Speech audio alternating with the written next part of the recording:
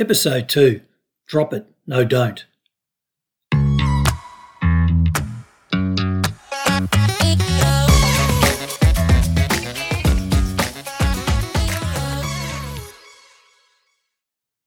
What you're about to hear is an event that occurred during my time as a peacekeeper. Based on a true and factual account, some details have been changed due to security, confidentiality, and operational concerns, but not in a way to affect the veracity of this story. Part of the difficulties of the first few weeks in mission was adapting to the conditions, not just the heat, but our working environment as well. We found ourselves working 16-hour days, 7 days a week, racing from job to job, mostly to back up and provide support at what were serious and dangerous situations. Prior to our arrival in mission, we had been trained, briefed, and instructed with a particular mindset, and we had an expectation of what was lying in front of us. But apart from the training, the rest of it very quickly went out the window. I have to be quite careful what I say here, but we quickly became very sceptical of our pre-mission briefing. We had entered the mission under the impression we were to perform a mentoring and instructional role to the Indigenous police force, and whilst we did eventually perform that role, it wasn't to happen until the conditions improved. Whoever had provided the in-country intelligence to our handlers and our advisors had clearly got it wrong, as from day 3 onwards, and for the next few months, it was, as we say, a shit fight. I don't know what defines a civil war exactly, but from the moment we landed, and for quite some time yet, the hell that surrounded us evolved rapidly, and it was beginning to envelope us. As the heat was endless, most of us came to prefer night shifts, as it provided a small degree of respite from the sun. Now that we were a couple of weeks into the mission, I found I was still consuming enormous amounts of water, but it wasn't solely due to the heat. The light blue helmet of the United Nations, combined with a cumbersome bulletproof vest, weighed heavily upon us. The helmet provided no airflow, and the unbreathable material of the vest wrapped entirely around our upper body. Predominantly made of Kevlar and heavy enough in itself, a small yet heavy ceramic plate was also placed centrally into the front. Its express purpose was to stop the most serious of projectiles to the most important organ. While I appreciated and understood the purpose and the value of the vest, I was to later discard it in the mission as it just proved too restrictive and it slowed me down. Instructed and rostered to work with our international colleagues, we found we naturally gravitated to each other instead. Situations become so violent and dangerous, we much preferred to rely on the capabilities of each other and our own equipment. The vehicles were our initial problem, even if they did eventually prove to be reliable. Previous contingent had managed to attract heavy damage to them. If it wasn't the odd bullet or dart hole, the seriousness of those darts I will speak more of in a coming episode, there was some form of damage literally to every panel. You were considered lucky if you had a vehicle with at least one piece of glass intact. You were even luckier if it was the driver's window or the windscreen that may provide you with some small extra degree of protection. This was a hell of a place.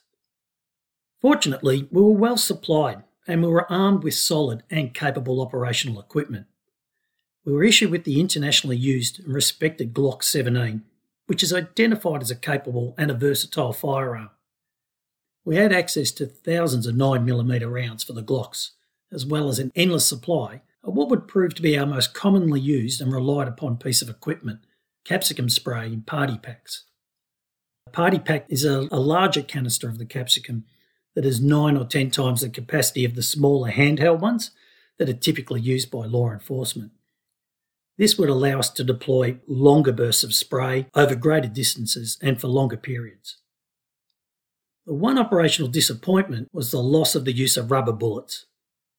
Rubber bullets are a close-range, less lethal option as they're designed to deliver a blow that causes minimum long-term trauma and no or very little penetration to the skin. The UN removed them from us very early in the mission, apparently on humanitarian grounds. But the problem with this was it created a big hole in our equipment options as there was no middle ground.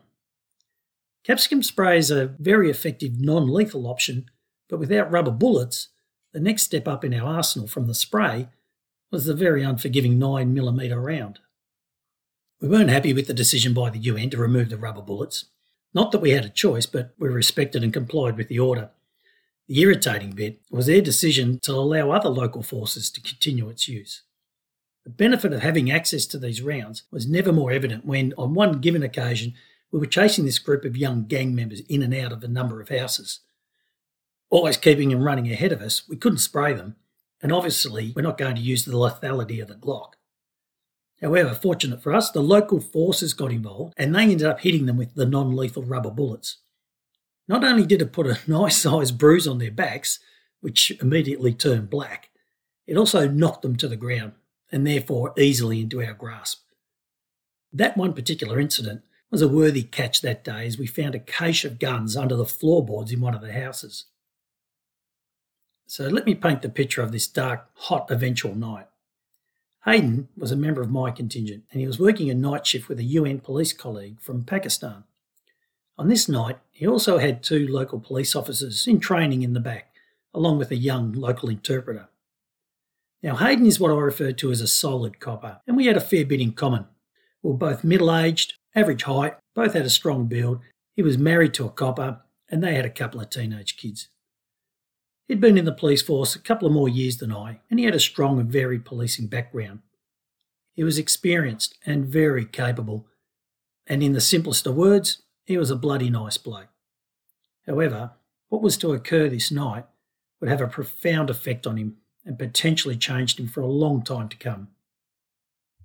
So he's 5 up in the car, and they were tasked to perform a rolling grid pattern of the back blocks around the capital.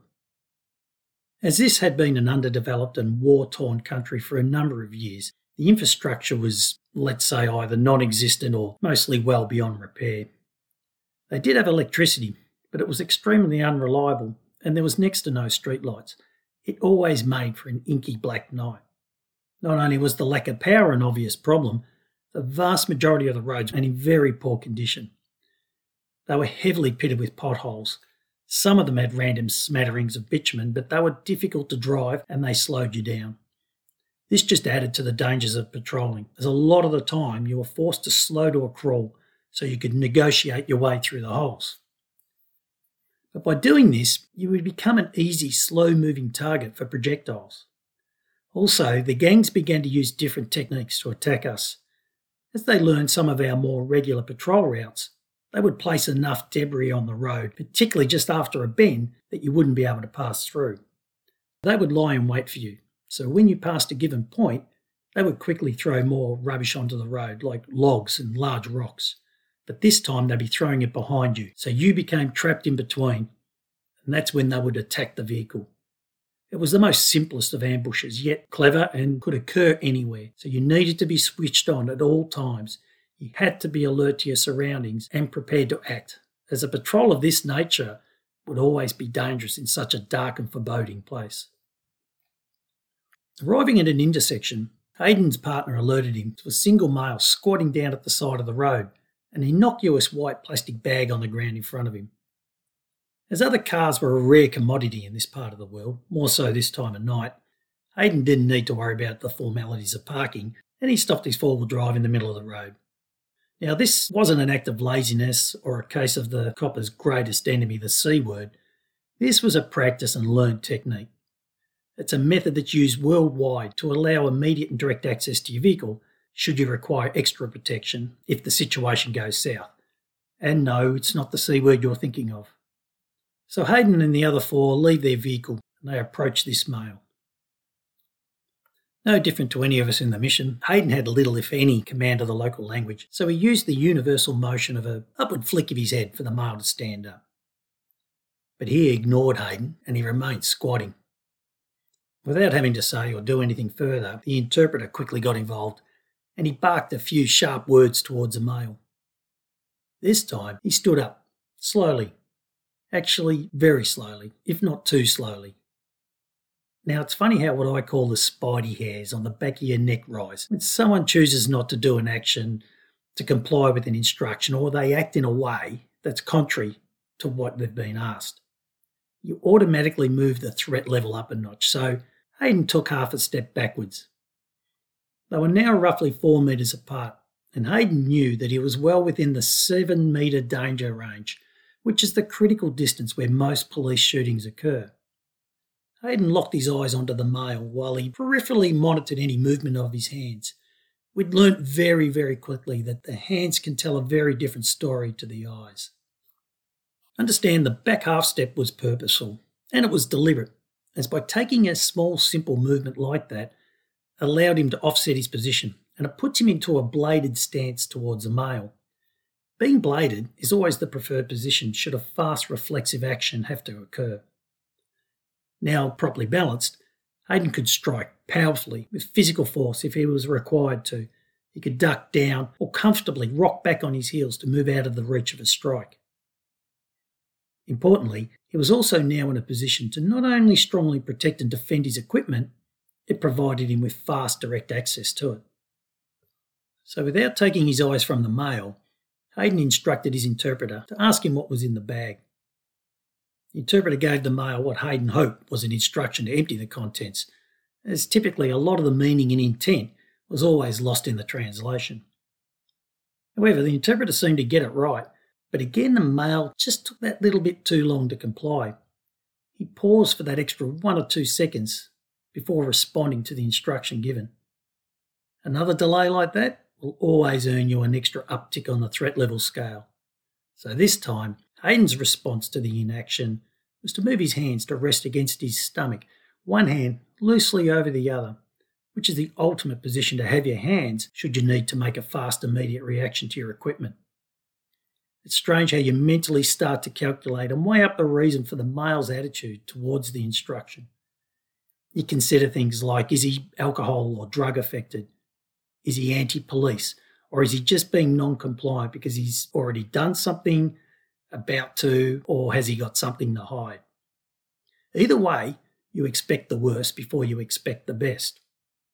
I'll digress for a minute. Here's a question I used to ask new trainees. Are you better off dealing with a yes person, in other words, someone who indicates they're going to do what they're told, or a no person?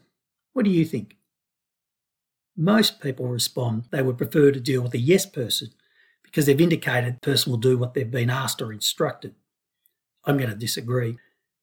With a yes person, they could say, yep, I'll do what you asked, but they could easily swing back the other way when you're either off guard or thinking that they're being compliant.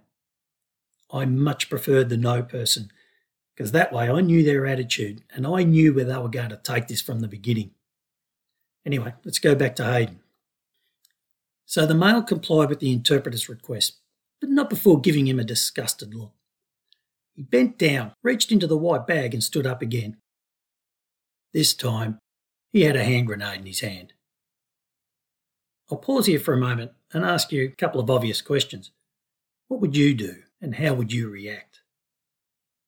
However, before you answer, in the amount of time I just allowed you to consider what you would do and how you'd react was about as much time as it took for the male to reach across and pull the safety pin out of the grenade. Now this definitely changed it up, and everything that came next happened in one fast blur. Hayden heard the other 4 in his group just turn and run. He later learned the 2 trainees and the interpreter ran and ran and ran. It turned out they were so deeply stressed by the fear of this night, they didn't return to work for the next 2 days, and no one actually knew where they went. Hayden's reaction was decisive and fast. He ripped the Glock out of his holster and punched it out. He aimed the forward sight over the top of the upheld grenade and pointed it directly between the eyes of the male. A life-threatening and life-defining position on what was a dark black night in a foreign country involving just 2 people.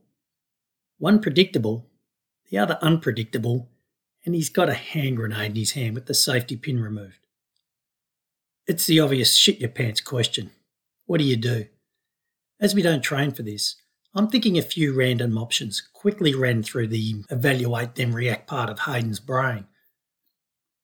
First option, fire a round and drop the male, as we say. Let's evaluate the result of doing that. So the pin's removed and the hand grenade's now armed. It's going to drop to the ground along with him. Let's scratch option 1. Option 2, don't fire. The result of that? So the male chooses to drop it where he stands or he rolls it towards you. Nope, let's remove that one. Option 3, run. The result of that, he decides to throw it at you. It's a possible option, but I'd scratch that as well. Option 4, and possibly the last option. Some elite guys in the military, they have a process where one of them will consider jumping onto the grenade, therefore placing yourself over it in the hope the bulletproof vest absorbs the bulk of the explosion. Let's consider implementing that. Fuck off. Hayden resorted to what I feel would be the only human, natural and expected option of the vast majority of us, well trained or not. The Glock directly on target, he screamed at the male, "Darun, Darun!" Darun is one of the few local words we had learnt and used regularly. Translated, it effectively means down, or at a stretch, put it down. Now I know what you're thinking, and I'm probably going to agree, this is not possibly the best instruction to give. But in Hayden's defence, you and I have had all the time in the world to reflect, and he's had the minutest of moments. Hayden continued to scream at him to put it down. There is no real way of determining how long the standoff lasted, as time would mentally and physically feel like it's standing still. Could have been 5, 10, 15 seconds, or even a minute. It's an incredibly difficult, precarious, and life-defining moment, as by having your finger on the trigger and being in such a predicament, it's very, very human to continue applying pressure on that trigger. It is a very sensitive and light-pressured trigger on the Glock, and the amount of pressure he was inadvertently applying would deactivate one of the 3 passive mechanical safeties, which made the firearm that much closer to firing. I can tell you it would involve a hell of a lot of training and fortitude not to apply any more pressure than required at that point in time, particularly when your focus is elsewhere. Hayden yelled and yelled as time continued to slow, and then it just froze. Slowly, ever so slowly, the male slid the pin back into the hand grenade and lowered it back into the plastic bag. Hayden immediately pounced upon him, forced him to the ground, and plastic cuff tied him to the rear. It was only then he thought about breathing again. Now, far, far removed from the point, the Army later determined that though it was real, the grenade was inert or inactive. And yet, that means nothing to change the seriousness and difficulty of that night. Even though he was never recognised for his actions and successful handling and resolution of that incident, Hayden is big in my eyes. He dealt with it in a way that everyone lived to tell the tale, solely due to him. But it doesn't end there. Not long after that event, a change understandably came over Hayden as he struggled to put it fully behind him. Living within our compound, we took turns of catching up with him, to monitor, share a beer and to swap a story. But just to add to the stress of it all, one particular night I popped over to his room with a couple of warm beers in my hand for a catch-up and to see how his day had been. It was funny, we always seemed to be drinking warm beers most of the time, as it was nigh impossible to cool them when the power was so intermittent or non-existent. So I found Hayden inside his small room, seated at his table, a pack of playing cards and multiple empty beer cans spread out in front of him. He offered me a beer, but when he stood up, he lost his balance and fell to the floor. I gave him a hand up, thinking he's probably had 5 beers too many, but this wasn't to be the case. There was a pool of dried blood on the tiles, which had partially stuck his bare foot to the floor. I grabbed the first aid kit that each of us had been supplied and used multiple saline ampoules to clean up his foot. We only ever used the ampoules as the local water was so unfit for drinking we couldn't even use it to irrigate a wound, and we had been previously warned that using that water on something such as a wound could potentially lead to an infection or make an existing injury worse. So with his foot clean, I could see a 3 or 4 inch slash to the soft inner side of his foot that had caused the blood loss and made his foot stick to the floor. But it wasn't the slash or the size of it that bothered me. I was far more concerned with the 2 distinct puncture marks close together at the end of his big toe. As far as we could work out, something's happened when he wandered outside at some point for a piss and a smoke. I actually still have a very vivid mental picture of how it must have been. It would have been standing out the front of the shithole for a room we all had, in the dark of the night, standing in the dirt, next to numerous bushes, and in Hayden's case it would have been a smoke in the mouth, a hand on the hip, and the other where it needs to be to direct the water onto the plants. when probably wham, some random snake up and nips him. Now I'm guessing with a couple of beers Hayden under his belt, he wouldn't have felt too much at all. But it was a big point of concern for me.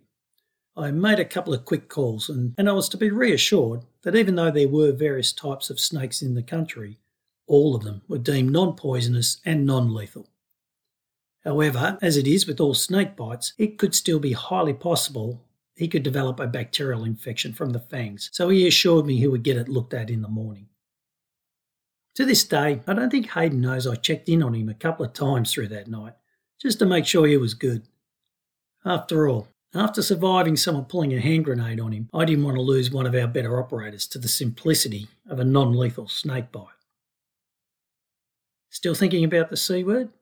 The C word is the greatest enemy of all law enforcement officers: complacency. If it doesn't nip you one day, it'll bite you the next.